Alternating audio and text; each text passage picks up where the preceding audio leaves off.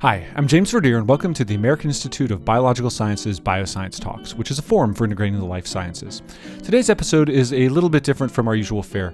Instead of recording remotely, as I usually do, I had the chance to travel up to Washington, D.C. for AIBS's Congressional Visits Day and Communications Boot Camp. I was there to chat with some of the participants who were there to meet with their congressional representatives. And among that group were winners of AIBS's Emerging Public Policy Leadership Award, or EPLA. I spoke with several of the awardees from different years to discuss their science, the award itself, and their plans for the Capitol Hill meetings. Before we get into the interviews, though, I would like to encourage our listeners to check out the show notes for more information on the Congressional Visits Day, the Communications Boot Camp, and the EPLA.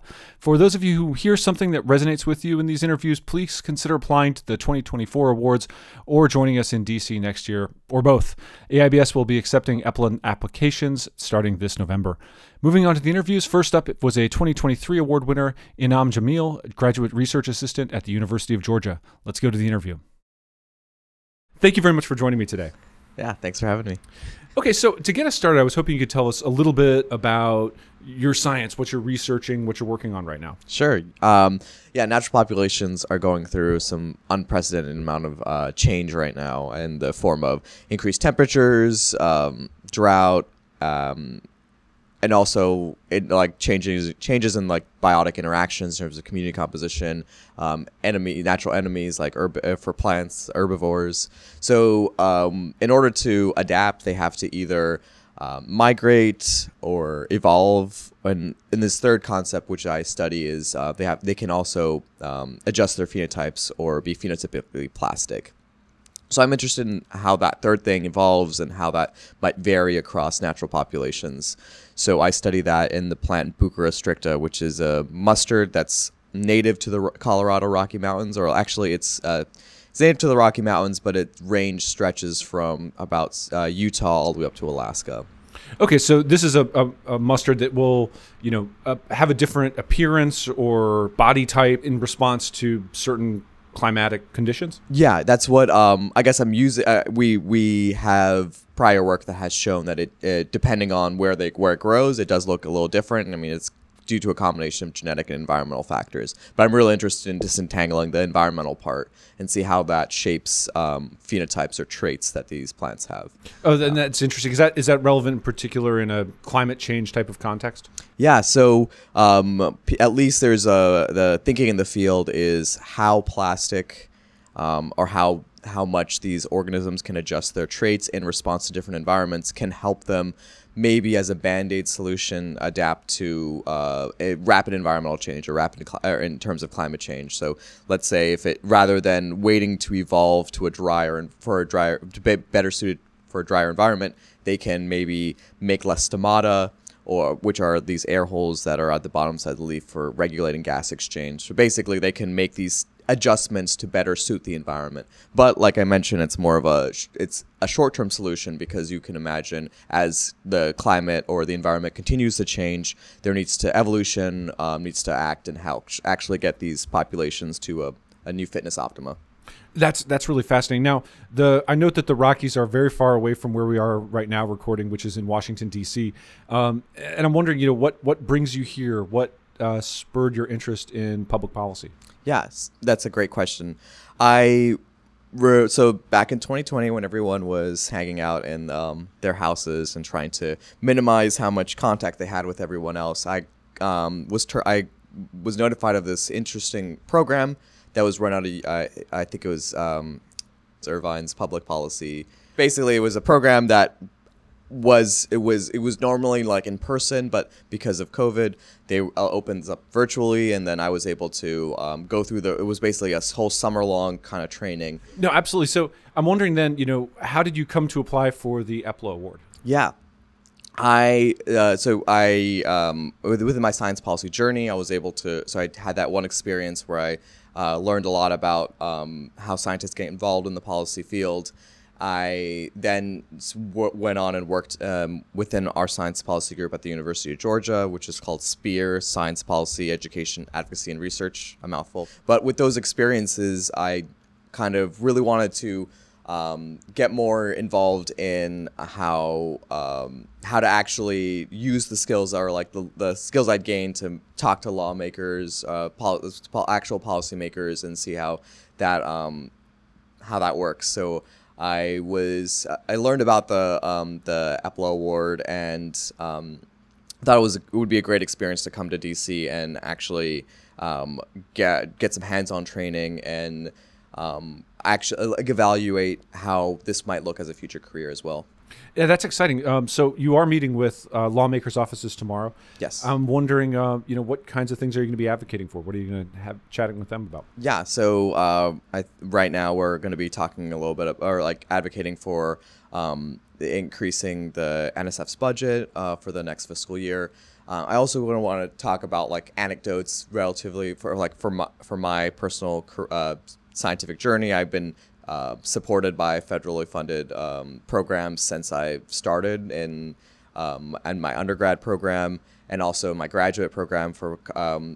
It's been heavily reliant on federal funding. So talking about that, but also I've involved in a couple like long-term research programs,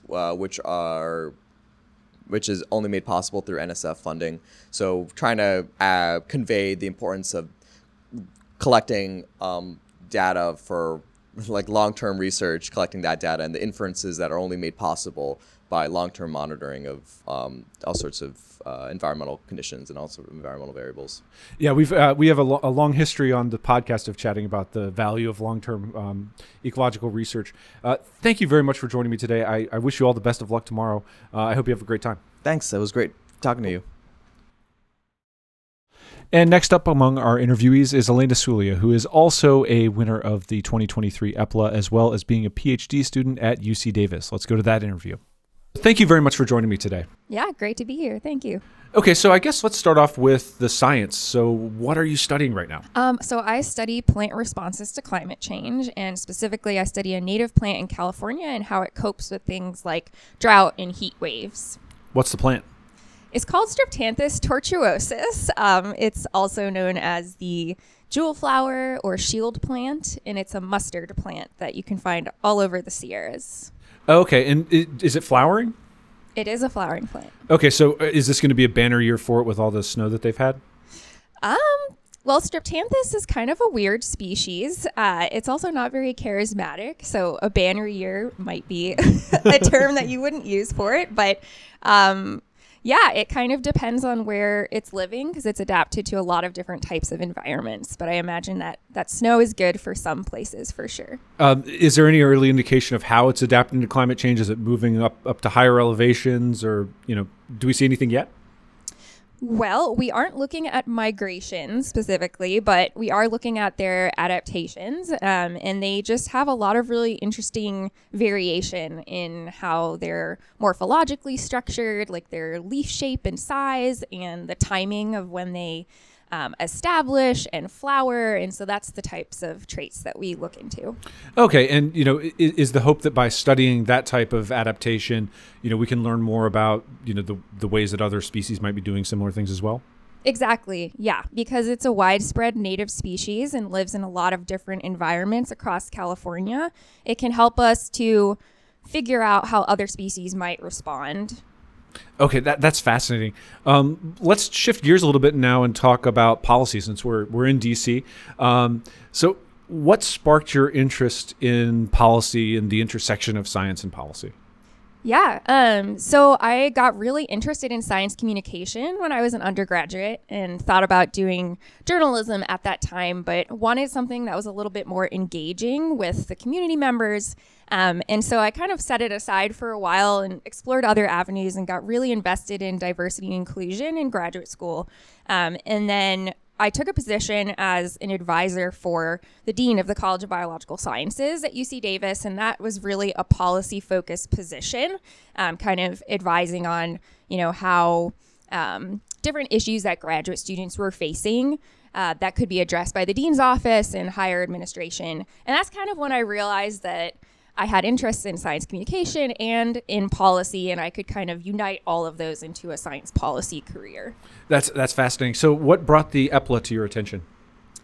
Oh, I think I just saw an advertisement in some kind of newsletter that I had gotten. I got a lot of emails about different policy awards I could apply for. So, What kind of career are you envisioning? Is it too early to say?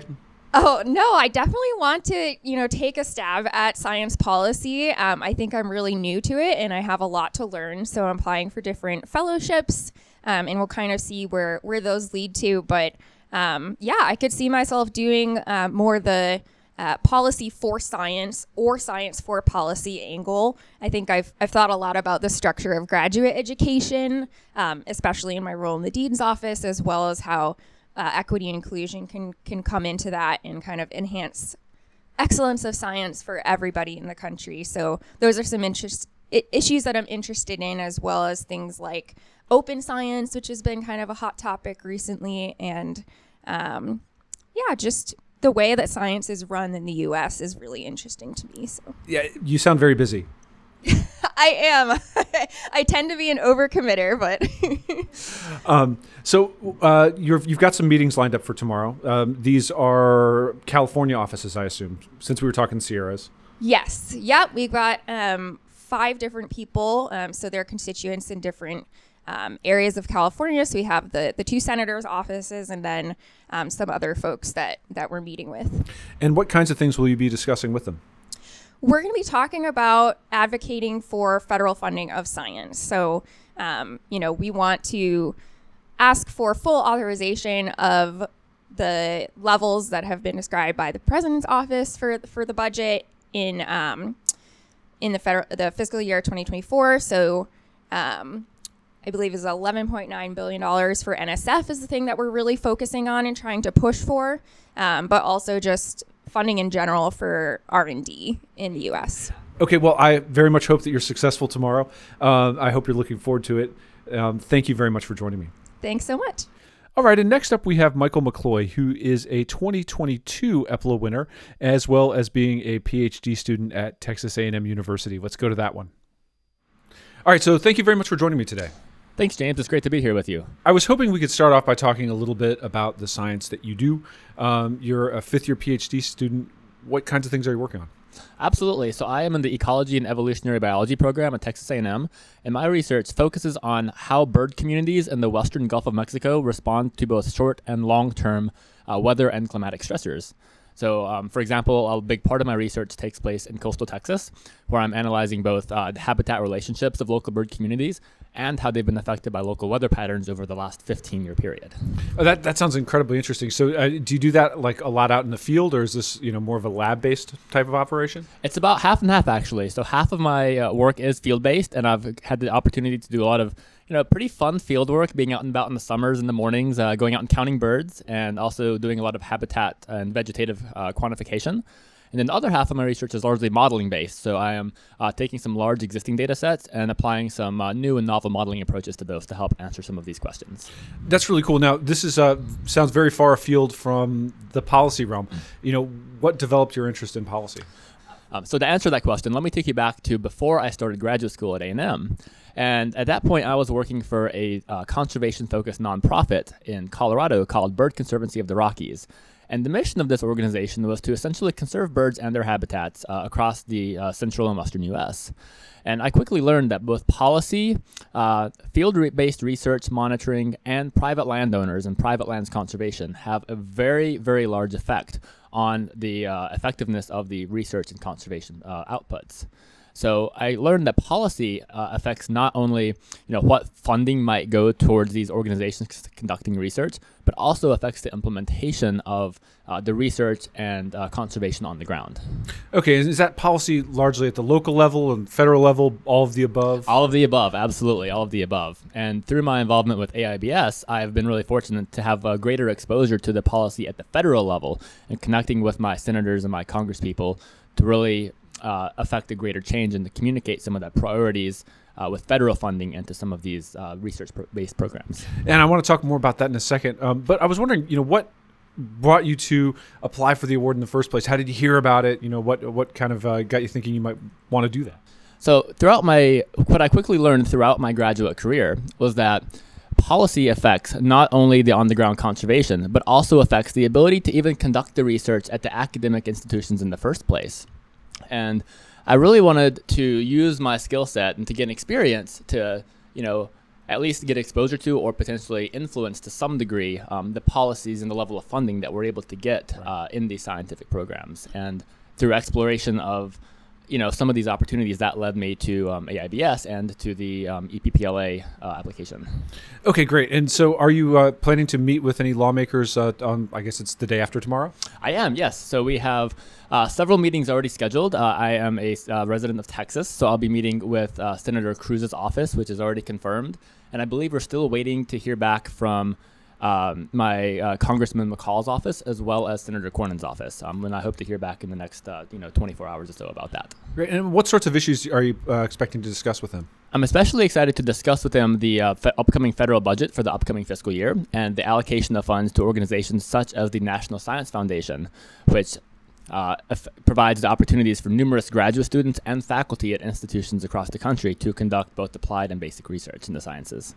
Great. That sounds like a very busy slate. So I wish you the best of luck with it. And thank you for having a chat with me. Thanks, James. It's my pleasure to be here. Thank you very much. And last but certainly not least, I interviewed Heidi Waite, who's a PhD candidate at the University of California, Irvine. And before we go to that interview, I just wanted to remind you one last time, go ahead and check out the show notes for links to more information about Congressional Visits Day, the EPLA, as well as our Communications Bootcamp. But for now, let's go talk to Heidi. Thank you very much for joining me today. Hi, thank you for having me. Okay, so I guess the first question would be, what are you studying? Absolutely. I am studying how climate change is affecting the critters, the species on the coast of California, how they're coping with climate change and how they might respond in terms of moving up and down the coast due to the increased temperatures. Okay, what kind of critters are we talking about here?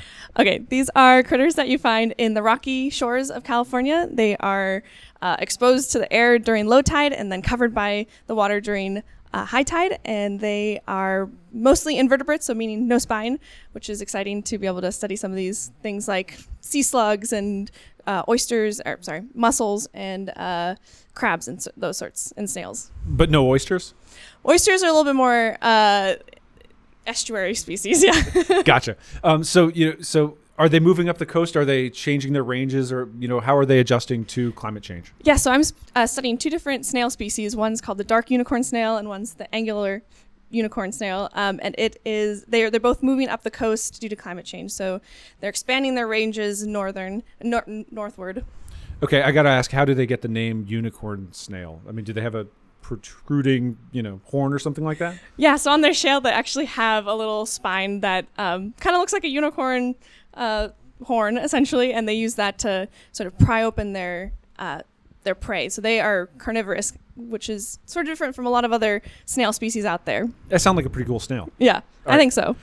So are they particularly ecologically important, or is it a case where studying them gives us information about the way that other species might be doing or adapting to climate change? Yeah, sort of both. So that because they're carnivorous, they're in this system, they're sort of top predators, one of the top predators in the system. So how they perform affects everything below them, essentially, in the food chain. So as they move up the coast, they're moving into new habitats and a fully different system of species. So how are they going to affect that system as they move forward? Start eating things, disrupting the balance that's already there. Right. What do they eat?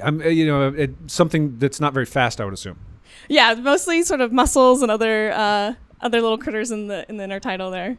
Okay, that's cool. And so I'm wondering now about your interest in policy and what might have sparked that. Have you always been, somebody who follows politics? What drove that interest? Yeah, this was sort of a more recent interest as I developed as a scientist. I was sort of wondering, what's the next step? We do all this research, but how do we get this research to impact what we're seeing in the legislations and policies and actually make a difference? So I did a master's at the University of Oxford in conservation and management, which started my mind thinking about policy, but it wasn't until I was here at the PhD level at UC Irvine thinking about, okay, this is really cool research, but how do I translate? How do I get people to listen? How can we make this actually impact and create laws and rules around building a better, a world in climate change? That's great. And how did you find out about EPLA? I did some searching, was really looking for some way to actually get hands-on experience doing some sort of policy, and policy seems to be very, multitude of different things you can do, but this was a very good opportunity to actually get hands-on experience, talking to legislative folks, learning how to speak about science for someone in policy and outside of science. So I was really excited to be part of this. That sounds really cool. Thank you. And I'm wondering, who you're talking to tomorrow and what sort of message you're hoping to bring them. So tomorrow we're meeting with several offices of the House of Representatives and senators. We're asking for increased funding for the National Science Foundation that funds a lot of basic research here in America, the majority of it. So we're really wanting to focus on bringing more funding for science so we can create better solutions for the environment, for the health system, and for all sorts of different scientific endeavors. Okay, great. So last question, any consideration of a policy-related career, or is this something that you want to pursue, sort of as a sideline to, your normal research and potentially teaching? What's the plan? I am really interested in following science policy as a career, and I worked with an organization in the past as an intern doing some science policy work, and I'm going to continue actually working with them. So I'm headed in that direction of a career in ocean science policy, specifically with Ocean Science Trust in California. So California-based legislation and policy. I'm very excited. Great, that's very exciting. We'll look forward to hearing more. Thank you very much for joining me. All right, thank you. And that concludes this episode of Bioscience Talks. Just a reminder, the journal Bioscience is published by Oxford University Press on behalf of the American Institute of Biological Sciences and is made possible by the support of our members and donors. Thank you, and talk to you next time.